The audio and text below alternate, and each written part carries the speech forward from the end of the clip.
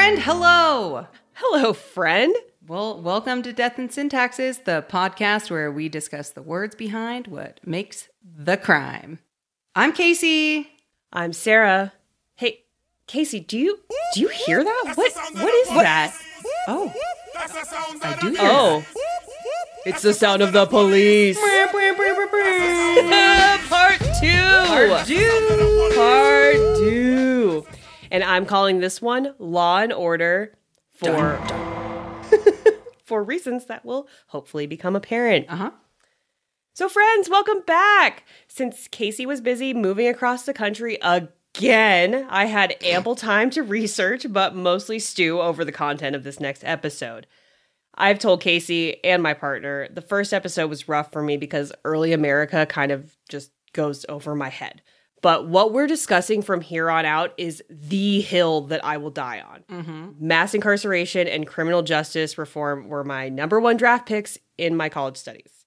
I wrote a paper on the legalization of marijuana in this country that I got a B on, and I'm totally not still bitter about.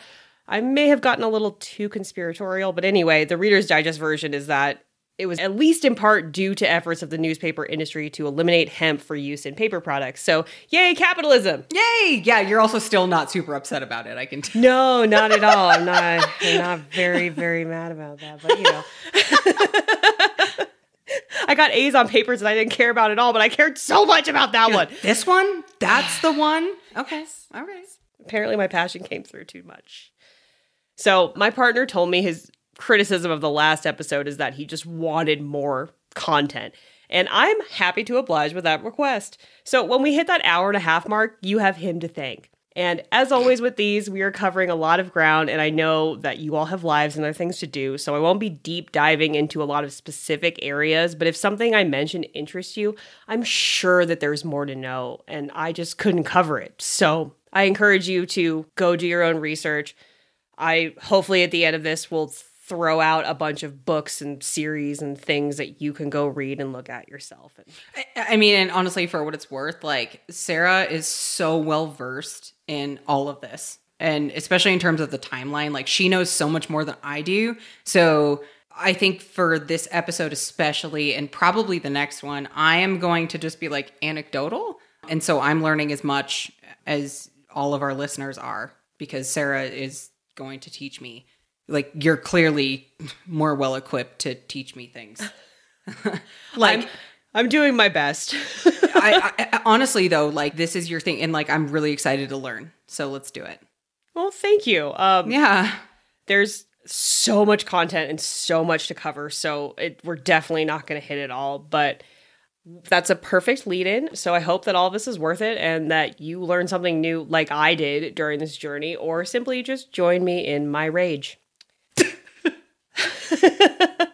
But first, I want to issue a correction of sorts. I do not know everything. In the course of doing more research for this episode, I realized that maybe not all the shit talking that I did on Volmer last time was warranted. I mean, people are complex, right? So he actually was the first to hire women and Black people to the department. He didn't believe in the death penalty and put a stop to policemen taking bribes, arguing that they should just be paid a fair salary, which is justified. Sure. So I just want to acknowledge that mistake on my part. It's easy in hindsight to see where some of his ideas went wrong, but it does seem like his intentions were good. And in the course of the people that we're talking about, he's definitely more of a hero than a villain. So okay. Because I was going to say, I didn't know any low. of that. And like, I didn't take the time out to research it, but yeah. Okay, good. Yeah, I just, I don't know everything, and I will acknowledge when, I learn something new and adopt that into my, brain, repertoire, knowledge of sorts. Your brain, yes. I Okay. suppose. He was also against police getting involved in punishing drug use, something that we're going to talk about a lot today and probably the next episode as well.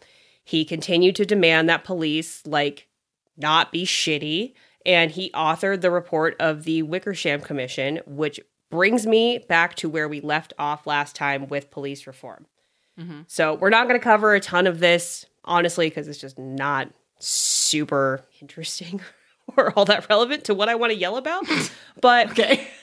The biggest one is the Wickersham Commission, which was appointed by Herbert Hoover in 1931.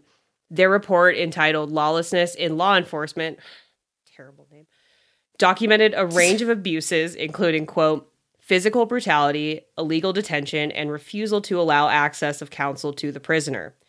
These were particularly common when police interacted with minorities and immigrants. Yeah. There were several of these commissions to address corruption in policing that had just been rampant through the early 1900s. We touched a little bit on that last time. And the push was part of the progressive era, and it was sort of known as the professionalization of the police. It basically attempted to rectify the abuses that came with prohibition and separate the police from local government. And what's more profesh than a union? I don't know. Probably a lot of things. I needed a transition. Maybe a good blazer? I'm not sure. Oh, love a good blazer. I know. I'm just saying. As long as it buttons properly. I don't like the ones that have like the one button. I'm like, this is just for show. How is one supposed to blaze in this? How do I blaze in this blazer? Excuse me, ma'am. I know this is a Kohl's. How do I blaze in this blazer? No? Okay. It's a very small fire we have going. I wouldn't call it a blaze. Anyway, with unions, the rocky start brings us back to our old boy, Samuel Gompers. No. Gompers? Anyone No. Gompers? I'm so sorry. Well, okay, well, kind of it does. I had to throw that in there just to get this reaction from Casey. I'm so sorry. I still can't.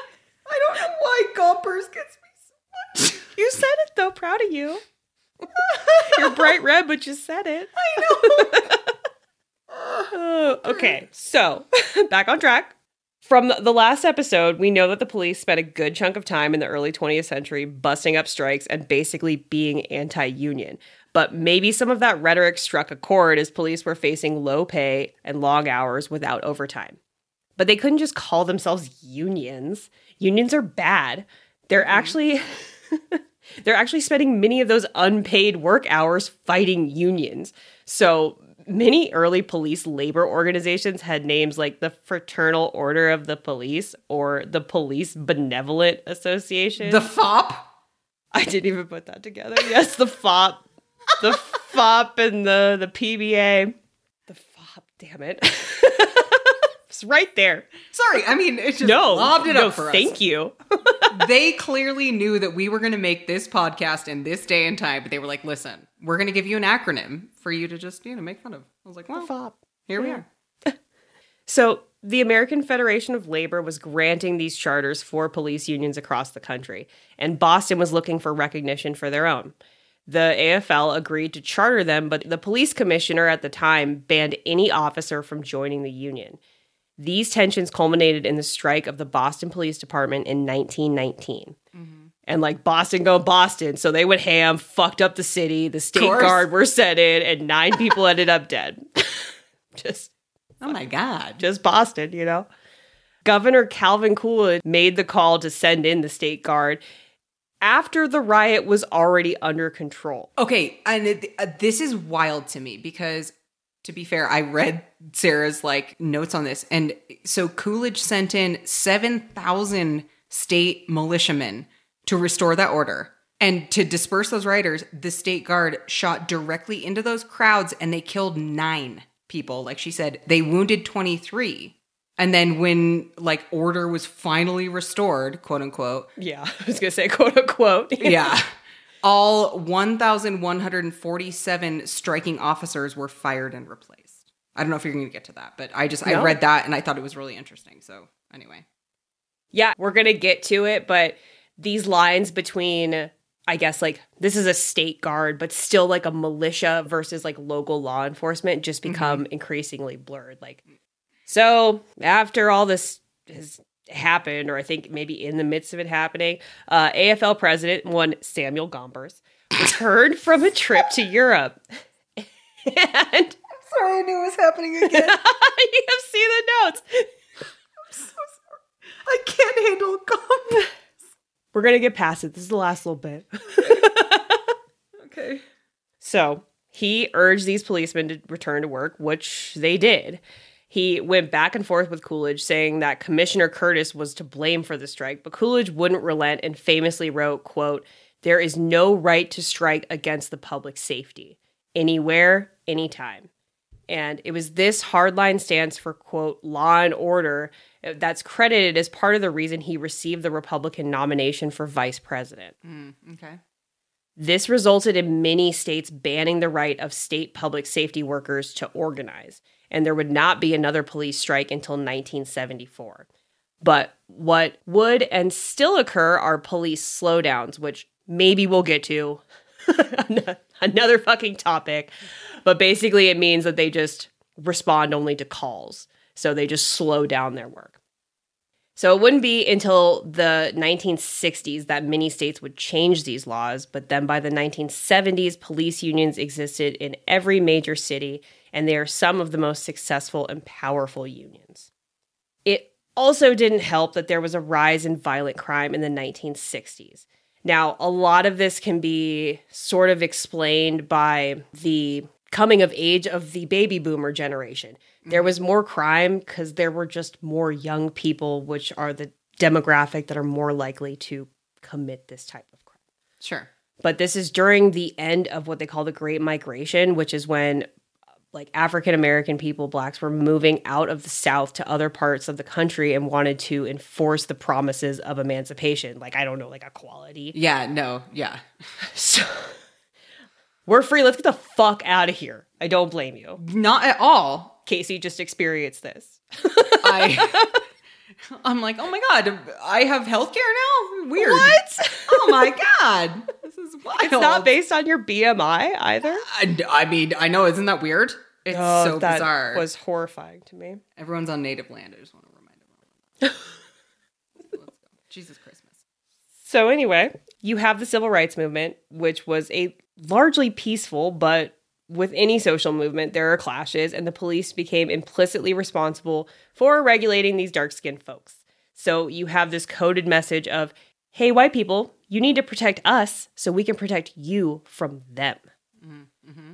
So what does that mean for law enforcement and the people they serve? Sidebar, this will happen throughout the episode, but most of the research I could find about these various changes is based on more recent data. As we look at the efficacy of our police systems, it's just in recent times we've gone back and studied this a little bit more thoroughly. So I want to tell you how these things got started, but the research and statistics part is going to reflect more on modern findings for the most part. So the University of Chicago Law School's, Dhammika Dharmapala, Yep. Richard McAdams and John Rappaport used a 2003 Florida Supreme Court decision as a test case. This gave collective bargaining rights to the sheriff's office, but not the police. So the police were used as a control group in this. Well, they found that misconduct violations rose in the sheriff's offices, but not the police. Huh. That is that is wild. Interesting, right? Uh-huh. Okay. Another study by economists Rob Gillizow, Jameen Cunningham, and Donna Fair, which has yet to be published, studied the relationship between unionization and police killings by studying different states at various times, starting in the late 1950s. So Gillizow told NPR, quote, "We found that after officers gained access to collective bargaining rights, that there was a substantial increase in the killing of civilians. From a .026 to .029 additional civilians are killed in each county each year, of whom the overwhelming majority are non-white. That's about 60 to 70 per year civilians killed by police in an era historically where there were a lot fewer police shootings. So that's a humongous increase." It sounds minuscule when you say .026, but we're talking about national statistics, like over all of these counties, it adds up. And we're also talking about people. Like, we forget, like, people are not statistics. Yes, absolutely. And oftentimes, people only care when it's somebody that they know or they care about or whatever. You know what I mean? So it's like that 0.026, that 0.029, that matters to somebody. Absolutely, it does. And we could just be a little bit better about that. That's all I'm saying. All right. No, it's an excellent point. And these things are only correlated, obviously. Always going to say that. Right. But police unions provide... Well, no. Your point is still valid, regardless of that. But police unions provide huge protections from members facing accountability for misconduct. And since we're a words podcast, let's examine the text of some of these police union contracts. So first off is a study by Oxford's Abdul Rad found that police union contract provisions protecting police are correlated with greater police abuse. Interesting. In 2018, Stephen Rushin, a law professor at Loyola University Chicago, looked at 656 police union contracts and found, quote, the vast majority of these departments give police officers the ability to appeal disciplinary sanctions through multiple levels of appellate review. At the end of this process, the majority of the departments allow officers to appeal disciplinary sanctions to an arbitrator selected in part by the local police union or the aggrieved officer. So what, can you explain that to me? Like I'm Michael Scott. Like explain that to me like I'm 6. Like explain it to me like I'm a 6-year-old. No, absolutely. Essentially it means that for one, police can continue to appeal any sort of like discipline that's, what's the word? Like any discipline that's they're accused of, they can kind of just keep appealing it.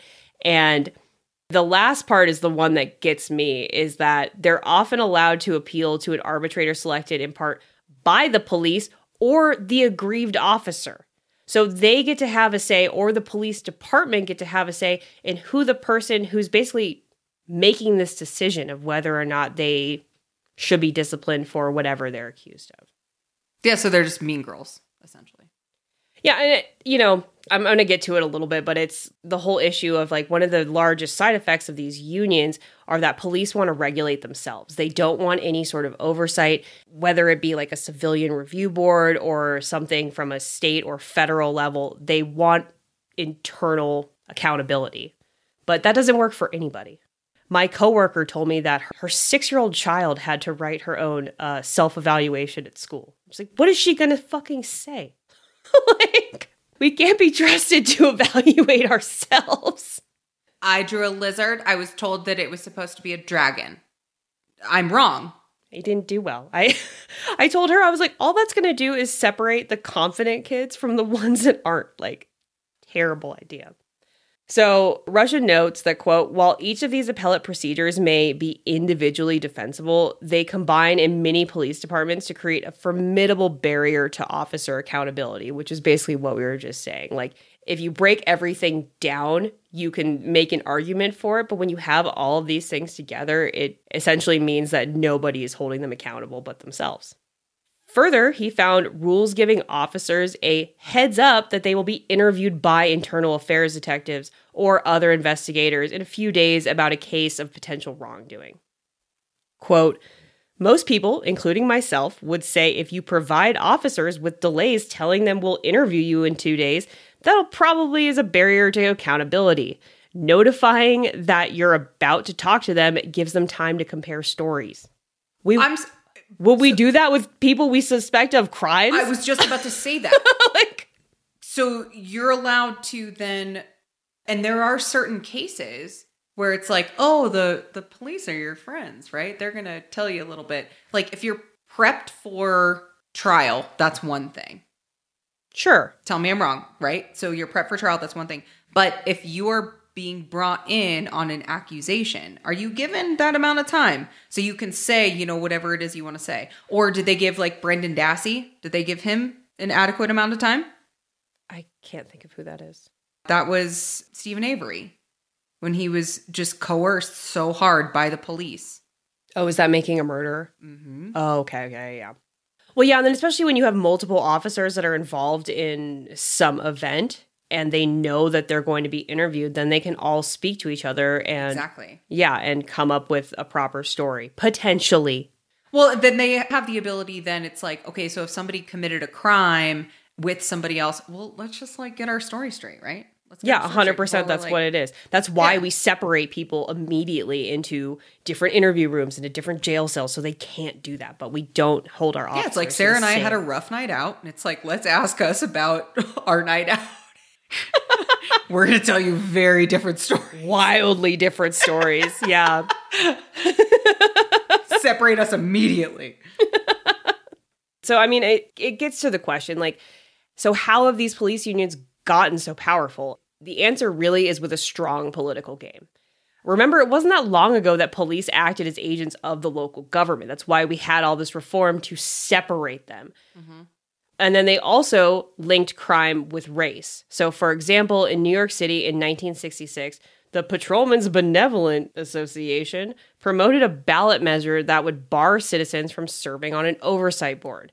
Supporters of the union ran an ad showing an anxious white woman exiting a subway alone on a deserted street with the words, quote, "Her life, your life, may depend on it." The group's president at the time warned, quote, "You won't satisfy these people until you get all Negroes and Puerto Ricans on the board and every policeman who goes in front of it is found guilty." The police union and its allies won in a landslide victory. That is fucking bullshit. That is such fucking bullshit. It makes me so angry. We don't have the time, but there's story after story about these unions fighting to not have civilian or any sort of oversight, and they have all this political power, so they're able to get away with it. I included a picture of that ad, which it just reminds me. We will put that on the socials, but and this is neither here nor there. But it's like, if we're being conscious of gender stereotypes, I've talked about this before. It's the Snoop Dogg Martha Stewart ad that I've seen, and it said, "Be mindful of stereotypes because one of these people is a convicted felon." Mm-hmm. Like, get fucked. That is so irritating. Yep. So I know it's not about the like police unions, but it just makes me mad because it's okay. All right. Well, no, I mean, what you're saying is part of what is basically going to be my grand thesis, culminating in episode 3 of why we can't just fix this. I'll bring this up again then, I'm sure. No, it's not irrelevant. It's on brand. Like, this racism, this misogyny, all of the things are so deep-seated within our law enforcement, and that's the sort of through line that I'm trying to track. It's just going to get worse. So among the union's most ardent champions in the tumult of the 1960s was the segregationist Alabama governor George Wallace, a Democrat. Quote, "The police in this country are a beleaguered group," Wallace said in an interview republished in the New York Times in 1967. "They deserve praise for beating civil rights marchers in Selma," or as he put it, for shutting down, quote, "unlawful assembly there." In a speech before the convention of the FOP, the Fraternal Order of Police, that same year, Wallace drew a standing ovation as he called for a literal police state, saying, quote, "If the police of this country could run it for about 2 years, then it would be safe to walk the streets." Yeah, and then, you know what is so funny is that I was kind of reading this out loud to myself earlier, and there are certain parts, like, everything is genuine, like, I'm learning from Sarah, like I said, but I read this part, like, kind of out loud under my breath, and my partner goes, "Yeah, sure, but you won't be safe in your house." Because I read that quote out loud, because I was trying to understand it and read it the way that I thought that you would, and it's just, like, he's like, "Yeah, no, sure, but you won't be safe in your house." Cool. Everything's great. It's fine, right? Yikes, that's dark. Police officers do have higher rates of intimate partner violence. So, moving right along. Wallace did lose his 1968 bid for presidency, but his message prevailed. And Richard Nixon's winning law and order strategy and a new penchant among Democrats for declaring themselves tough on crime were products of his campaign. These messages resonated because crime and violence were not merely white concerns.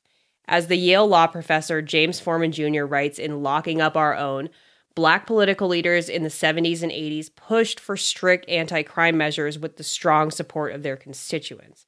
They also sought more government aid to fight things like poverty and discrimination. But that's, not as spicy. So People accepted the trade that Wallace offered. Give the police impunity and they will give you order. Yet the military, who is hardly exempt from questions about fair pay or capricious leadership, lacks a union. This is a matter of tradition, not law, but it reflects an understanding that such an organized political entity would be dangerous. We need our military to defend us, not themselves.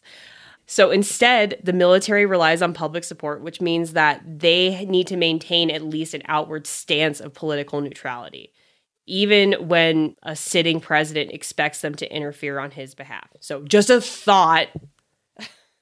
And we're going to see, like I brought up earlier as we go along, that these lines between federal military and state and local law enforcement are becoming increasingly blurred. These unions persist and they hold massive power. Okay, and so I wonder about that and this may or may not be like pertinent, but like if we're talking about putting accountability on like civilians and stuff, I just wonder about like tradition. Like we teach our children to be like taught obedience and not respect. Like they're taught to be obedient to people in uniform and things like that. Mm-hmm. So if it comes to like civilian control, like what do we expect our kids to do? I don't know. My brain goes to that. Can you say a little bit more? I'm trying to. Because in the military or law enforcement exercising civilian control. Exactly. Like, and because like, again, true crime podcast, but how often people pretend to be like people in uniform and stuff for like kids. But we are taught to abide by these people because they're in uniform. Yep. Like, just because you're wearing a uniform. And I read an interesting article as I was, like, researching. There are so many off-duty police officer crimes, which is wild. So anyway. I mean, Golden State Killer was the last huge one. Yeah. Right? Yeah. But it's like somebody, like he was an off-duty police officer and he kicked this guy in the throat because this person was acting out of line, but they were like in a bar and like, where do we draw the line then with that? But I know that's besides the point. Anyways. No, it's another interesting topic that I couldn't really include, but I was, reading, listening to something else about that. And there was a point in time, it was during like the Prohibition and the big like gang mob era, where there was some guy who wanted to give firefighters guns because they had the power to arrest people. And so they thought that firefighters needed, like firearm training, and they needed to these firefighters all these guns. And they were talking about giving these cops these, they were just like gangster mob cars, and they had the same operation as the mob. They have holes cut out in the window so you could stick a shotgun out, and they gave them sawed off shotguns to fight these like bootlegger mob type criminals. But then a sawed-off shotgun has no accuracy, so they're just shooting this shit into the crowd. And like, at what point does law enforcement become the criminals themselves? You know, exactly. Where do you draw that fucking line? Well, and I actually love that you said that, because when you were talking about like the lines between federal military and like state and local law enforcement, again, I was reading that under my breath, and my partner, who has been in the military in the past, he just said, you have no rights in the military. You have the right to shut up and do what you're told. Yeah. So. And that's like why I bring that up, that little aside. The military doesn't have a fucking union. They don't have all of these like quote unquote rights. They don't have all of these protections against accountability. Mm-hmm. Not to say that there aren't internal problems with our military as well, but these mechanisms don't exist for them to hide from them. Right. Yeah. So unfortunately, I wish that I could leave like a better sort of recourse for this, but there are almost 18,000 police departments across the United States, and the relations between the departments and unions just vary by jurisdiction. So if we want to try to curtail this union power, it's going to be a local fight based on where you are. Like, I know in California, not just the police unions, but the prison guards union is very, very powerful. It's up there with like the teachers union, which is a very strange dynamic. Oh my God, don't make us started on that. So anyway, I want to move on to the next thing. So what else is happening during this time? Well, some Black folks are protesting for the rights and freedoms that they were promised with the passage of the 13th Amendment and the end of slavery. We kind of just got into this a little bit. We as a country threw a big qualifier into these equal rights, called it separate but equal. And as I said before, by and large, these protests were peaceful, but they were reframed as riots to the public, and the police used brutal tactics to subdue them. In the public perception that crime is rampant, and politicians started calling for that law and order. And this slogan was used by George Wallace, as I said, but it was co-opted by Richard Nixon, by Ronald Reagan, and then it kind of goes on and on. It would become so ingrained in political rhetoric that by not saying that you were pro-law and order, we would essentially ruin any chance of being elected. So not to downplay the advances that the civil rights movement made, and I just don't have time to go into that, but in terms of policing, it basically rebranded racism. So the era of plausible deniability is not unlike today. People wouldn't accept overt racist speech or behavior, but under the banner of law and order, race didn't matter. It was just about criminality. So outside of policing, you see this rhetorical strategy change as well. Lee Atwater, who was a political strategist during this time, he was caught on tape saying, quote, and I'm gonna redact some of this, but quote, no. You start out in 1954 by saying N-word, N-word, N-word. By 1968, you can't say N-word. That hurts you, backfires. So you say stuff like forced busing, states' rights, and all that stuff. And you're getting so abstract. Now you're talking about cutting taxes. And all these things you're talking about are totally economic things. And a byproduct of them is blacks get hurt worse than whites. We want to cut this is much more abstract than even the busing thing. And hell, a lot more abstract than N-word, N-word. This was part of the Southern strategy. It was a political strategy by Republicans to get the vote of poor whites in the South. Prior to this, they had typically voted with Democrats because of the working class, but Nixon played on youth culture and racial tensions. White House Chief of Staff H.R. Haldeman noted Nixon, quote, emphasize that you have to face the fact that the whole problem is really the blacks. The key is to devise a system that recognizes this while not appearing to. Did anybody hear a dog whistle? I feel like I heard a dog whistle. Anyway. Huh? What? So he ran a campaign on states' rights and law and order. And as the police power grows alongside the anti-crime message, we see the beginning of another trend. Black leaders are being jailed or murdered by the police, and this would only continue to grow. So to those who ask, why don't they just organize and demand justice? Okay. All right. Well, because when they do, they wind up dead or in prison. Mm-hmm. Yeah, no, weird. Okay. Yeah. Uh-huh. And quick sidebar to this, because I can tell Casey liked that one. There's a great podcast that from Robert Evans. He does Behind the Bastards, but he did this limited series that was aptly titled Behind the Police, and it features this activist and rapper Propaganda, goes by Prop, and I loved it so much. Prop gets so, he always is like asking these types of questions, and he always goes, you think we haven't thought of that? You think we haven't thought of that? Like, why don't you guys just get elected to office? And then there's all these stories about these horrible things to black people that get elected. Why don't you guys just get guns? Well, they come and they take all the fucking guns away. You think we haven't thought of that? Yeah. Oh, I love that. I love that. It's such a good little podcast series. I think it's 6 episodes. And Robert is like the white guy providing all of the like background stories. The Prop comes in with like, he's an activist too, so he knows all of this, but he has all the anecdotal stuff from his childhood. You think we haven't thought of that? God damn it, I love it. We haven't thought of that. Yeah, because it's so fucking true.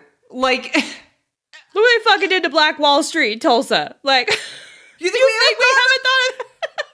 That is fantastic, and it's so simple. I'm not saying simple in a bad way. I'm saying it is so simple, like, because are you fucking joking? Like, these people are so repressed and they have been dealing with this for so long. It's like, are you... Yeah, no, thanks. That's really... No, it's a good idea. Great advice, Mighty. Yeah, exactly. It's such a good way to be like so succinct about something that is so large. I don't know. I love that. I'm glad you loved it because I loved it so much too. And I was looking for a way to like throw that in there because you think we haven't thought of that. We tried all these fucking things and they just keep slapping us down. And we're not even... Okay. All right. Yep. I know.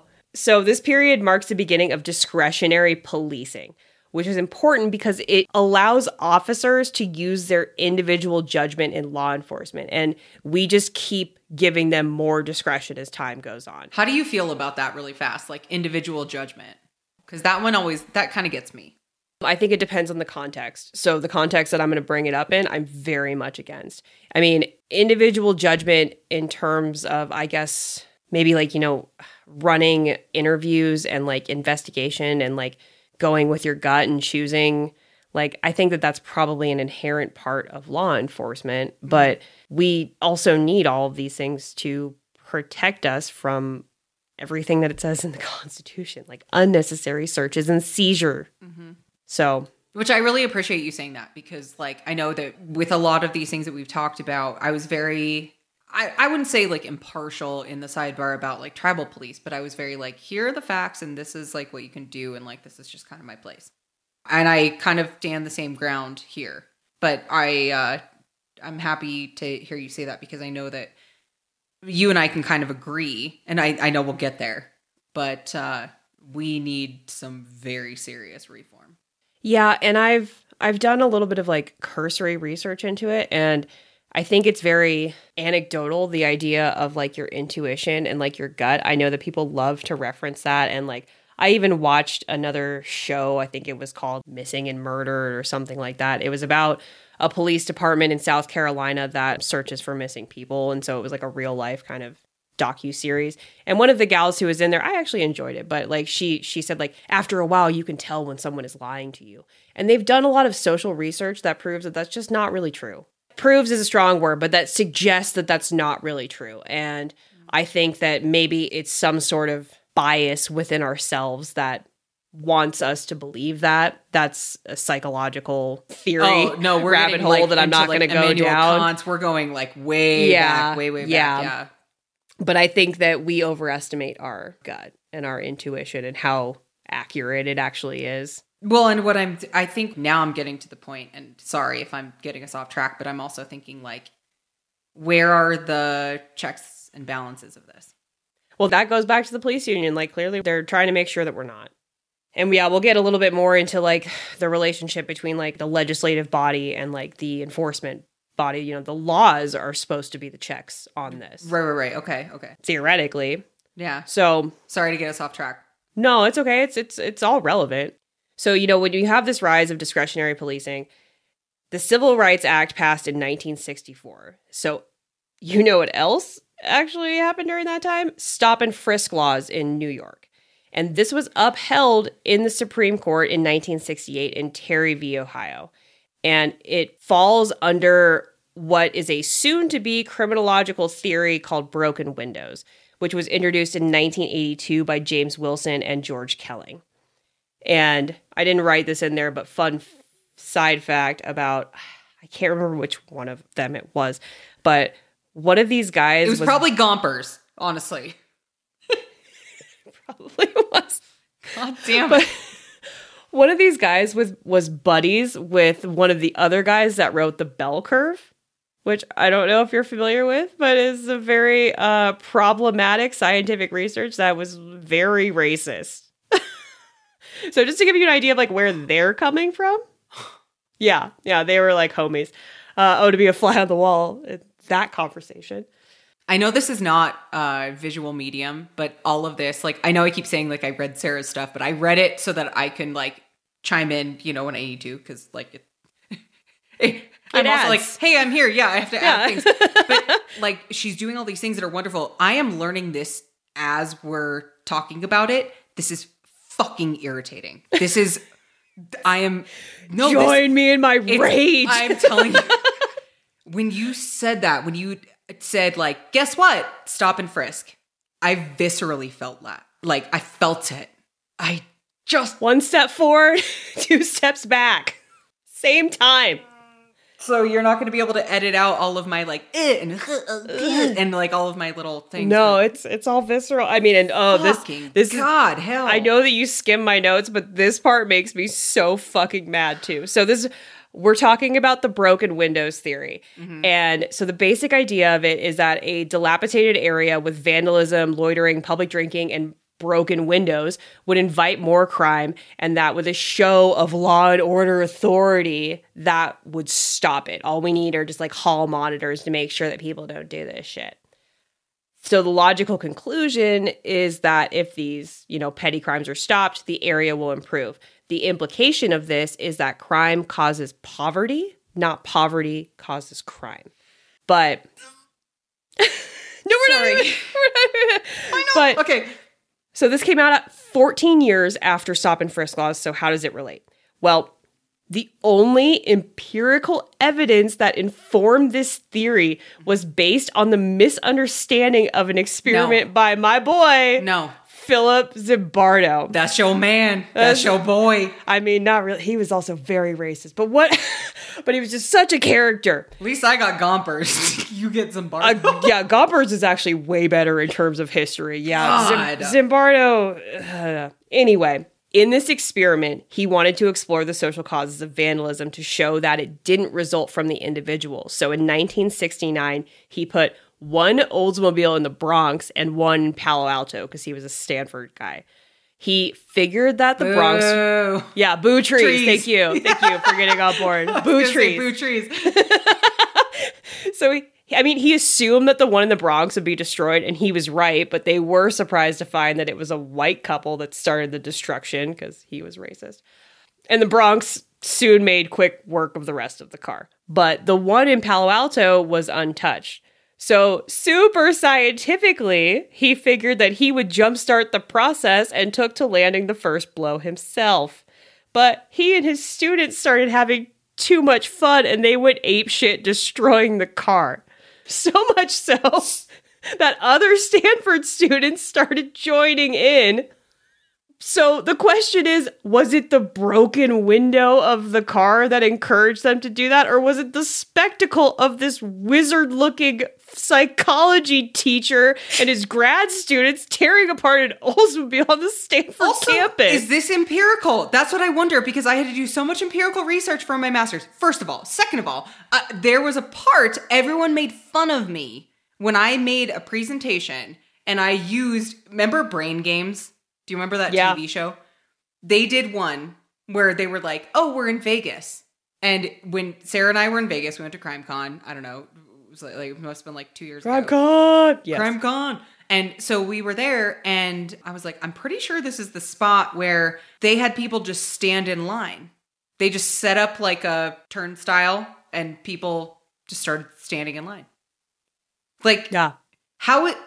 No, this is the only quote-unquote empirical evidence.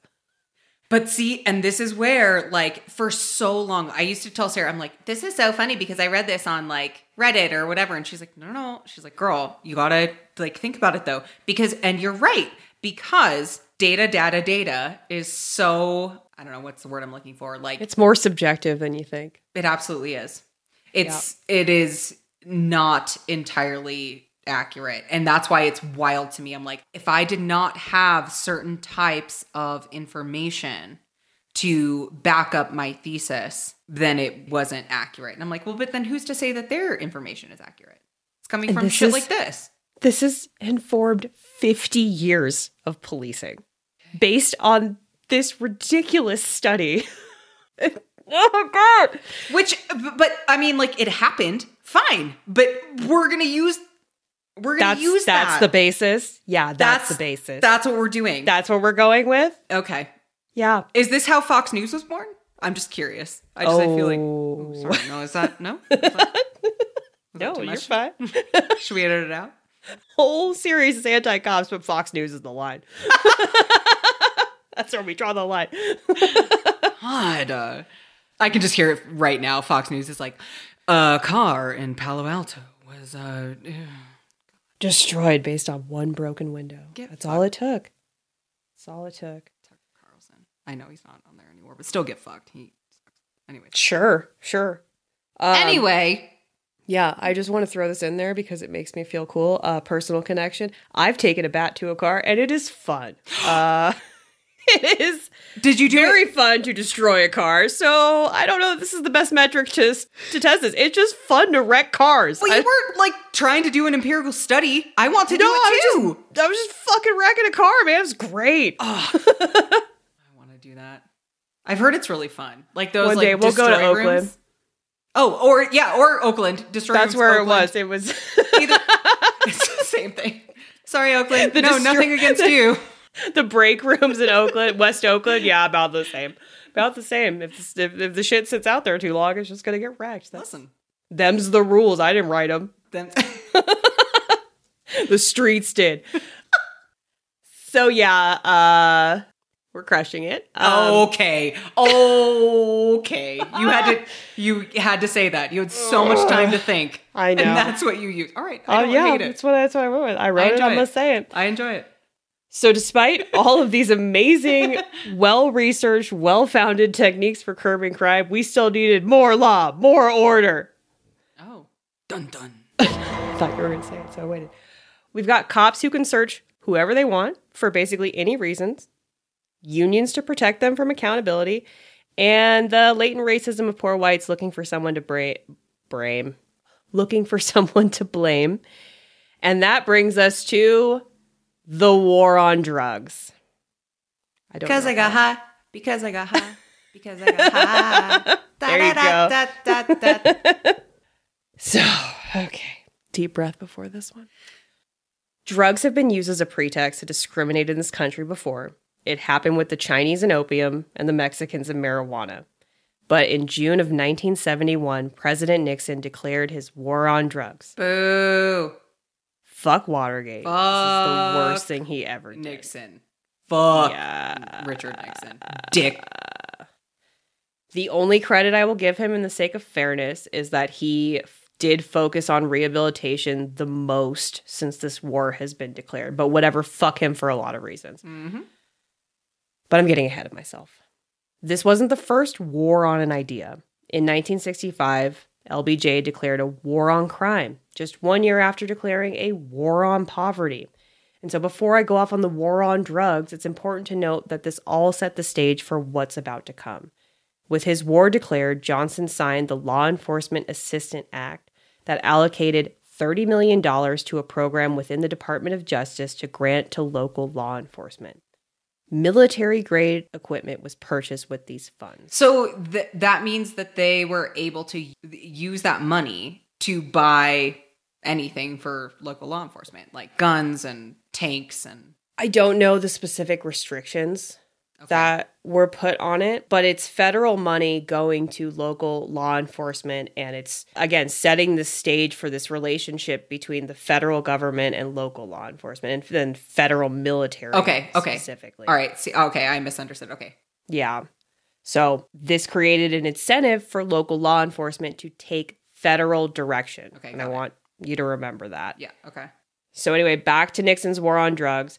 John Ehrlichman, a former aide, would say from a 1994 interview with Harper's Bazaar that was published in 2016, quote, "The Nixon campaign in 1968 and the Nixon White House after that had two enemies, the anti-war left and black people. You understand what I'm saying? We knew we couldn't make it illegal to be against the war or black, but by getting the public to associate the hippies with marijuana, the blacks with heroin, and then criminalizing both heavily, we could disrupt those communities. We could arrest their leaders, raid their homes, break up their meetings, and vilify them night after night on the evening news. Did we know we were lying about the drugs? Of course we did." No, that is fucking bullshit. That is like evidence that like people of color are like disproportionately like affected by that.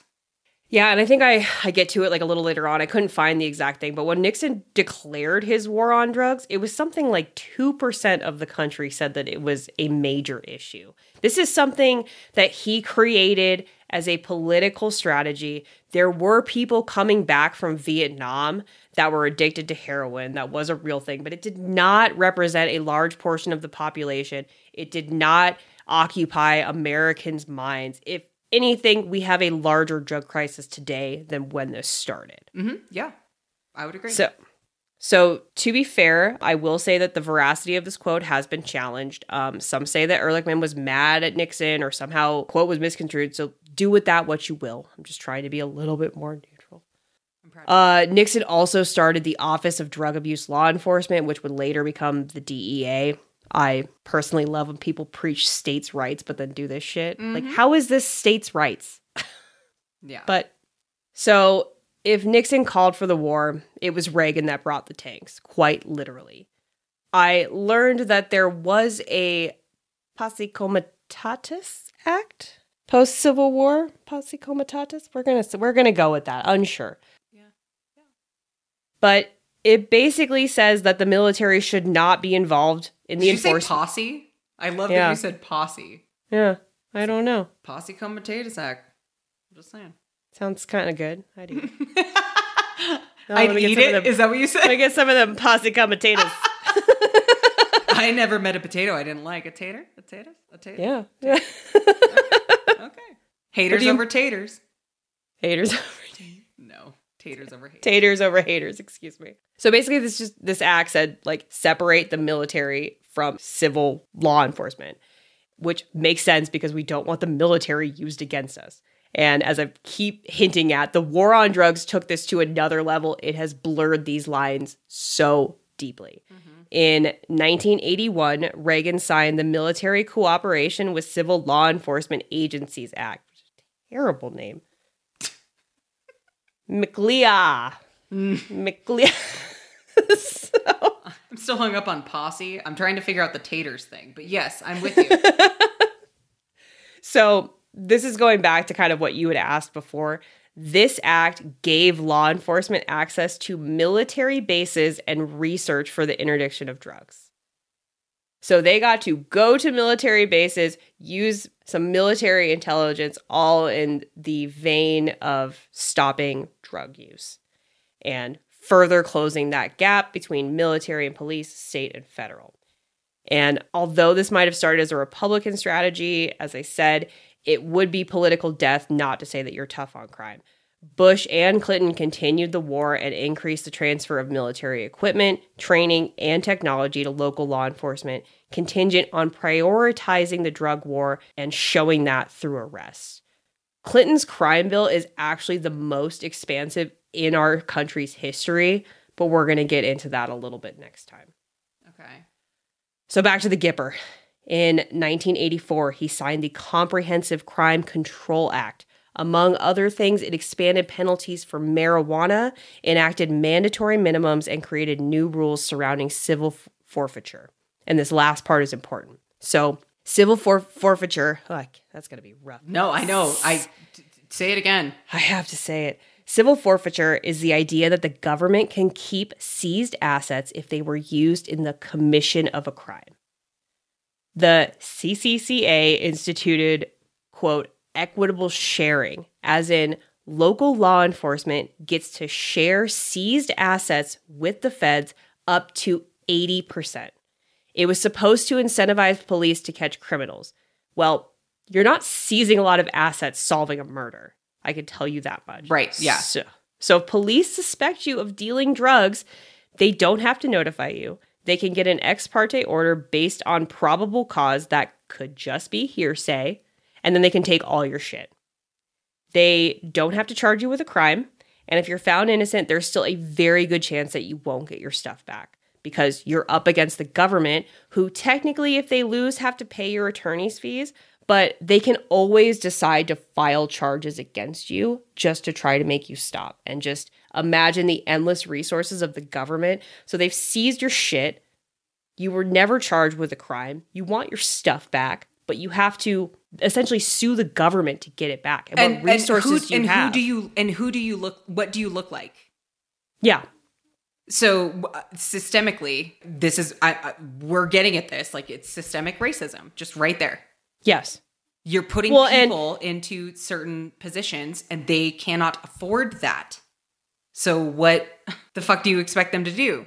They can't get an attorney, and attorneys won't take these cases because there's no money in it for them, and it's just a long fight against the government, and you're essentially screwed.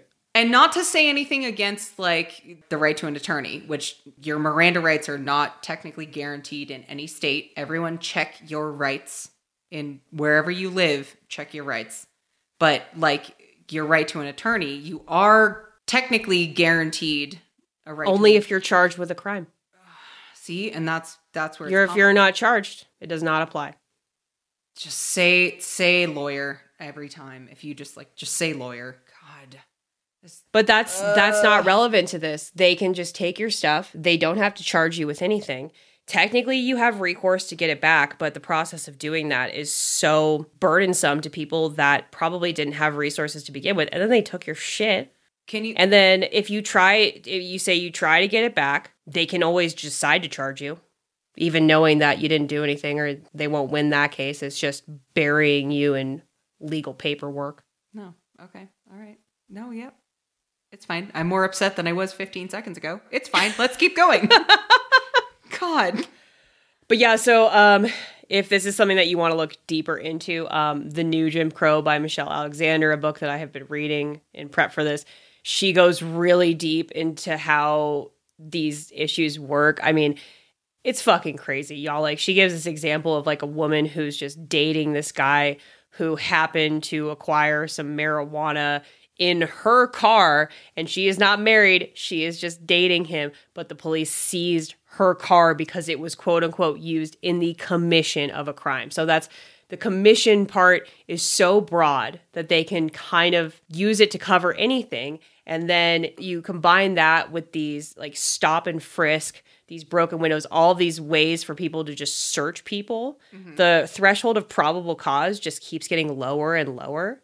And then you have this incentive because you get to keep 80% of these seized assets, and that's how you fund your police department, at least in part.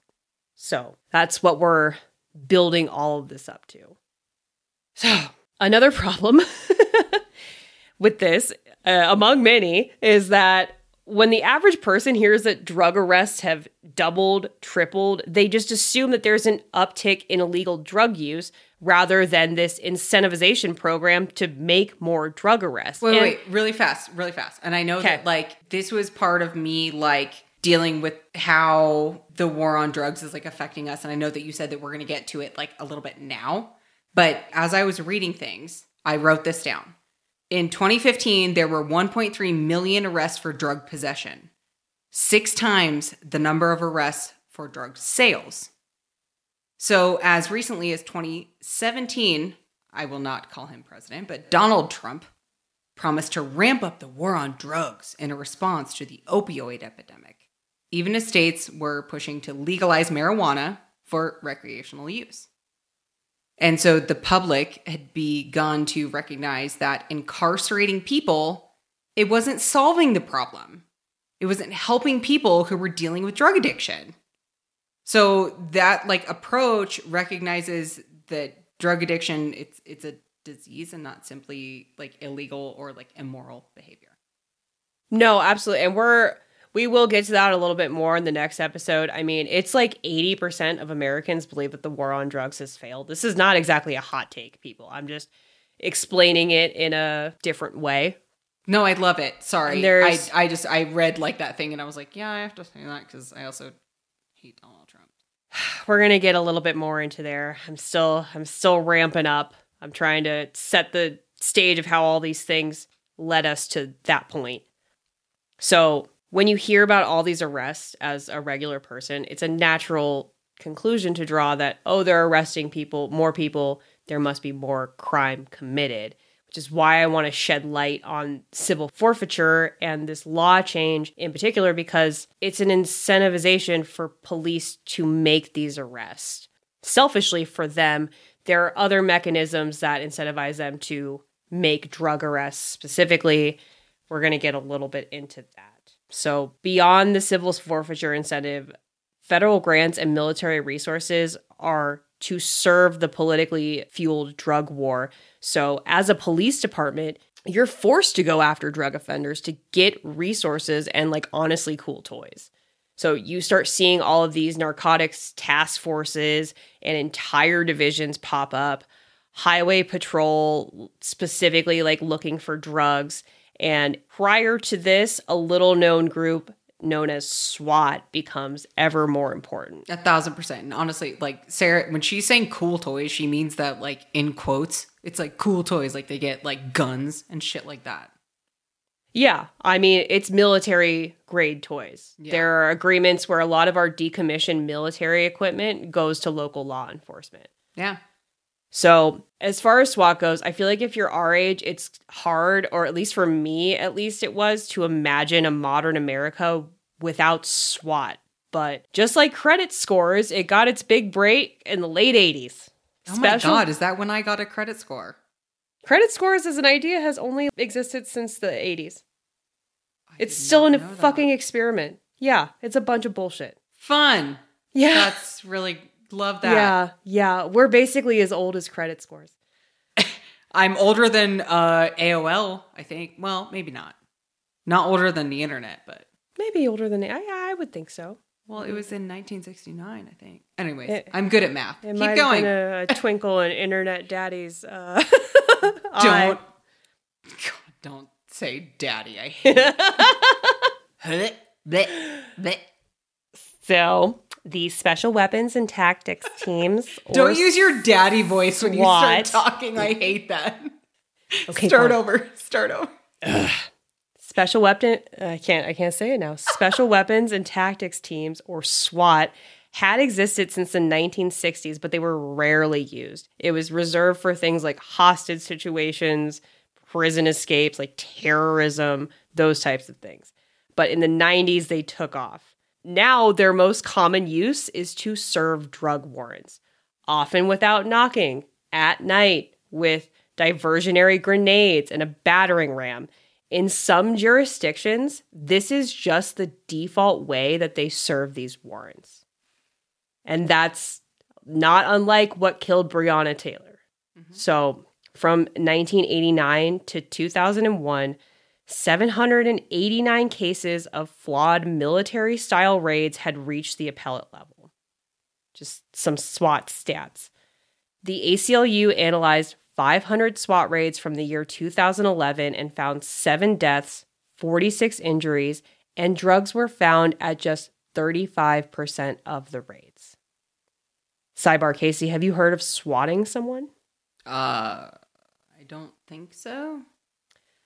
I hate that that's a term that exists. If you haven't heard of the term, I'm sure you've heard of the practice. It's an internet thing and like a gamer thing where you call SWAT to somebody's house.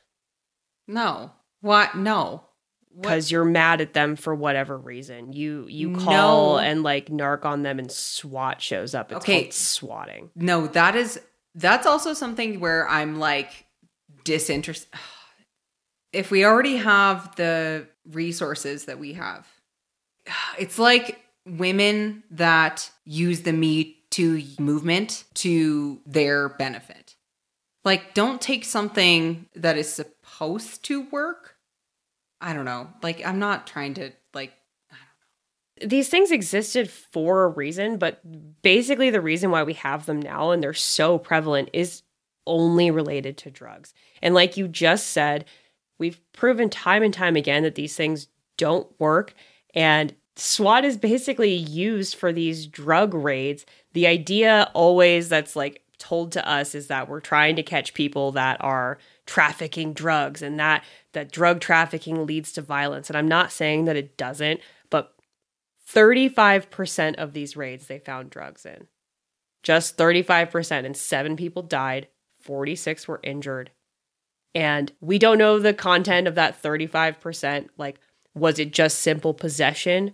Were these raids on, people that were actually trafficking drugs. Like, it's clearly not helping, and it's clearly killing people. And we're using military-grade weapons and equipment to enforce drug law. Well, and we're maybe not getting like super into this, but I want to talk like just for a skosh about how like the police fed drugs into communities of color. Like the cops' disinterest in combating the drug infiltration into Black communities. Like, we don't talk about that. It's something I thought about including, but a lot of that happened at more of a federal level. And since this is more about police and local law enforcement, I didn't really touch on it, but feel free to say what you want to say. It just seems like it's part of the like corruption.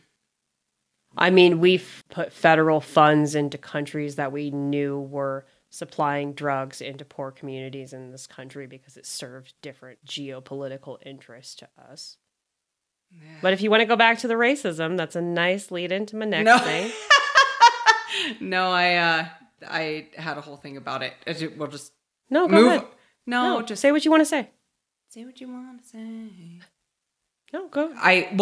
Okay, so Nick Schnager wrote an article about the Netflix documentary about that exact issue. And he wrote, quote, "That's also true of the long-standing theory, first popularized by a 1996 San Jose Mercury News series of articles, that the CIA was either tactically or actively responsible for the 1980s influx of cocaine and crack into the American inner city.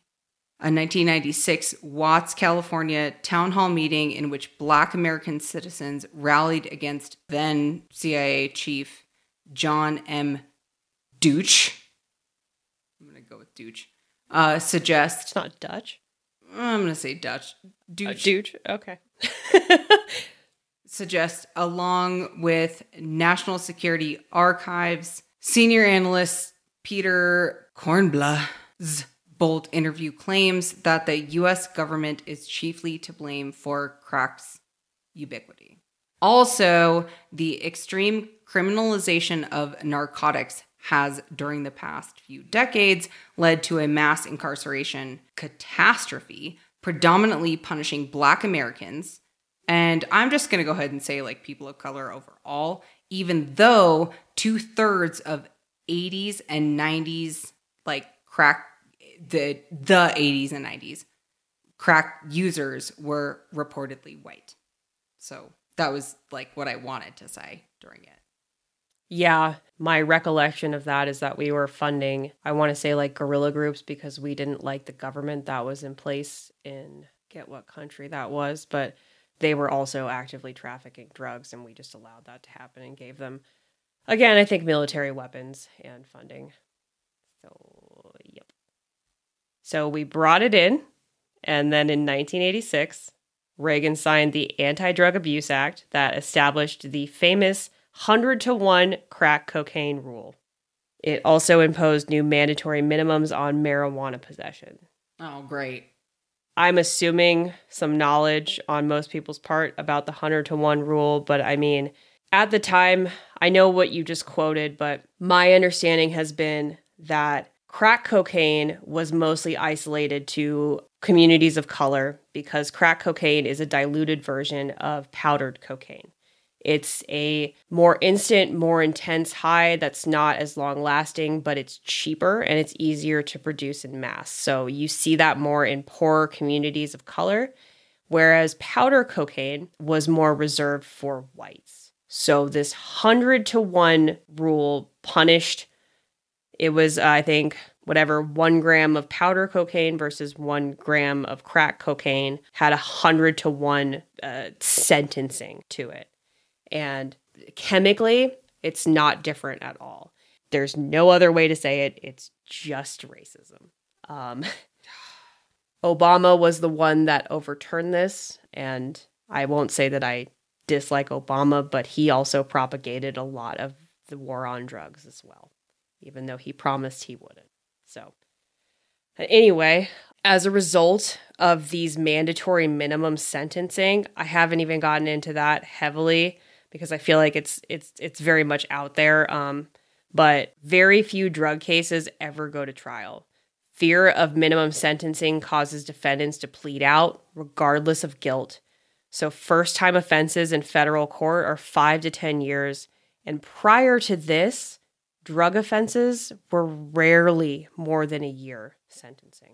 Another example of how this isn't a partisan issue, liberal-ass California has the 3-strike laws, which is simple enough in concept. 3 strikes, you're out.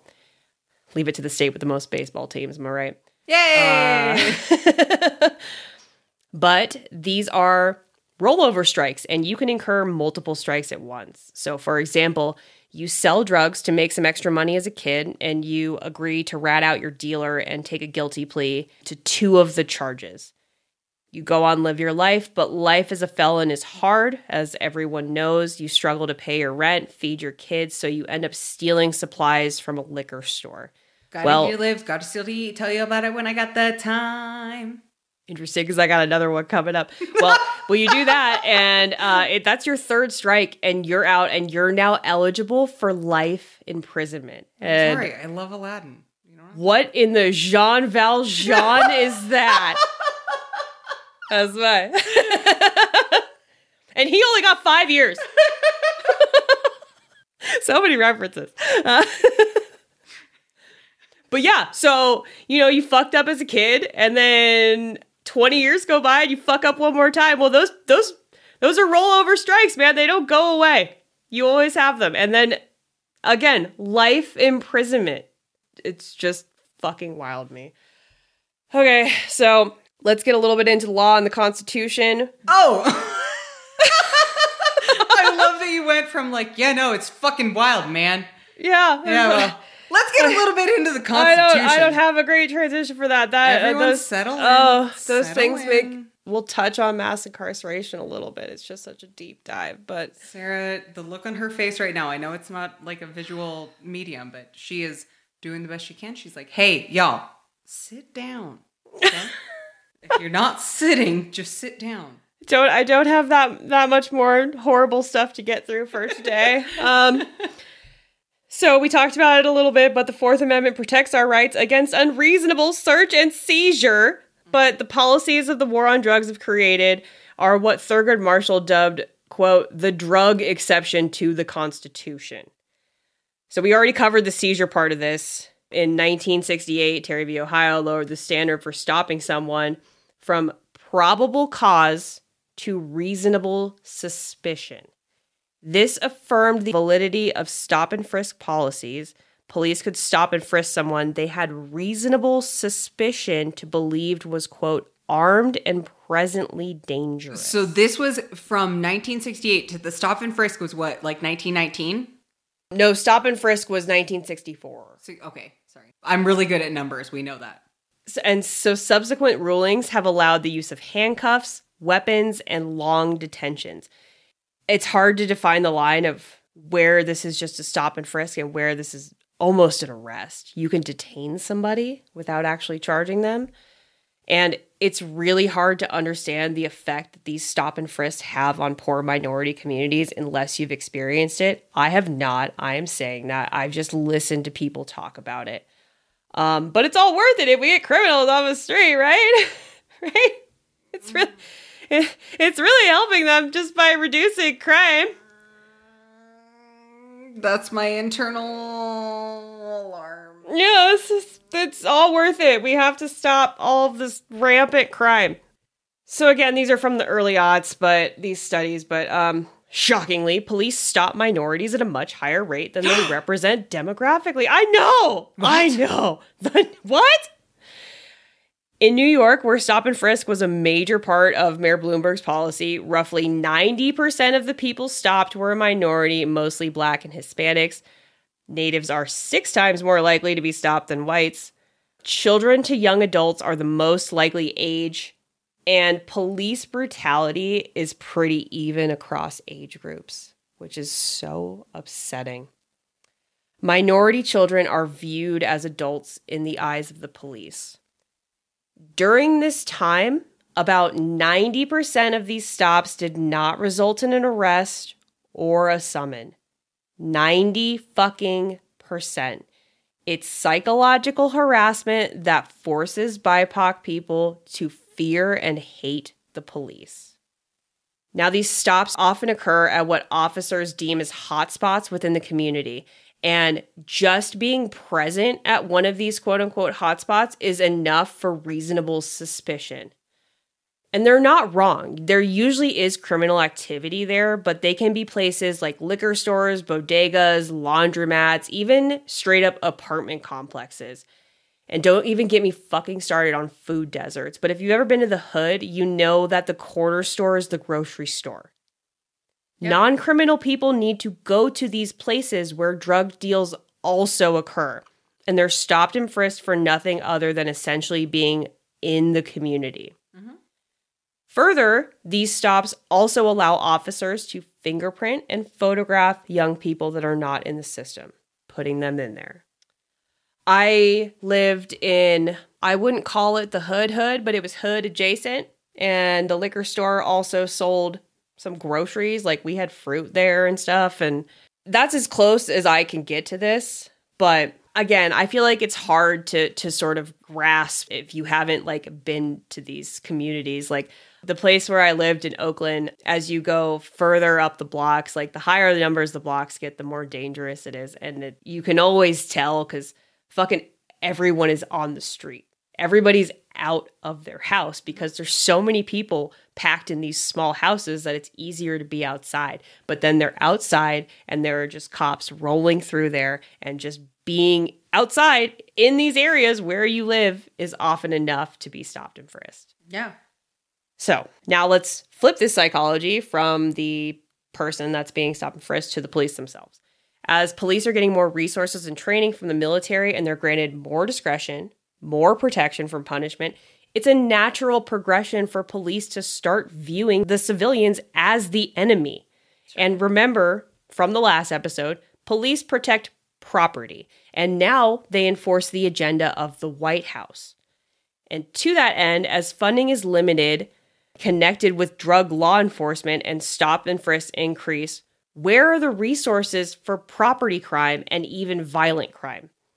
All of your funding comes from enforcing drug law. So you're going to continue to enforce drug law whether you agree with it or not, because otherwise you don't have funding for your department. Where there's no money going into investigating murder or property crime or assault or any of these things that people actually need help with. Mm-hmm. So it's kind of the end of what I've got. I'm just going to say that these are conversations that make grappling with the police such a difficult issue. As I've said before, I used to be more of a bad apples believer, but even though I might yell fuck the police as an organization, I don't really go full ACAB. My education and experience lead me to believe that people are more influenced by their environment than most people realize. And what I hope that I've conveyed is that all of these things that have happened have made it so really police can't do the job that we want them to, even if they're well-intentioned. You know, this is why I guess that I increasingly, the more I learn, lean more towards the side of abolishing the police and just starting over than I can believe that a true reform is actually possible. Do I think abolishing the police is possible? I don't know. But I don't know that any laws, anything that's going to be passed now is actually really going to fix the heart of the problem. I don't know. What are your thoughts? I understand what you're saying, and like you are so like well researched and like everything that you feel, and like I said, like I learned so many things, and I feel like until maybe your last two sentences, like I am totally in agreement with you. Like if you listen to my sidebar on tribal police, I think that I am very impartial. Because, like Sarah said, we are not giving our police the resources to do the job that they are supposed to do. And they're not doing that job, though. And so I think it's important that we discuss the verbiage behind defund the police. Because when people say defund the police, it doesn't mean take all their money away and we don't want a police anymore. I hated that when that was a thing that was happening. It's frustrating because it's not about defunding, like taking everything away. It's more about learning how we allocate funds. And I don't know how much I feel about like abolishing it and starting over. But I don't know. I haven't thought about it. Sorry, I wasn't necessarily trying to have you answer that specific question. You see in my notes, I wrote discussion. So if there was anything that I said that you wanted to chime in on, it doesn't have to be that specifically. We're going to get more into like the modern stuff next episode. That's going to take us probably from like maybe the late 80s up until now. Oh yeah. Okay. And that'll be, oh man. Okay. And I'm sure you'll have lots of opinions. I just wanted to leave space for you to say anything that you wanted to or felt, but you also don't have to. No, yeah. I mean, that was like pretty much it. But like, also, I feel like I'm kind of talking about things that we're going to get into in the next step. A little bit. And I might be what I'm feeling from you, and maybe what people may want more is to like get into now.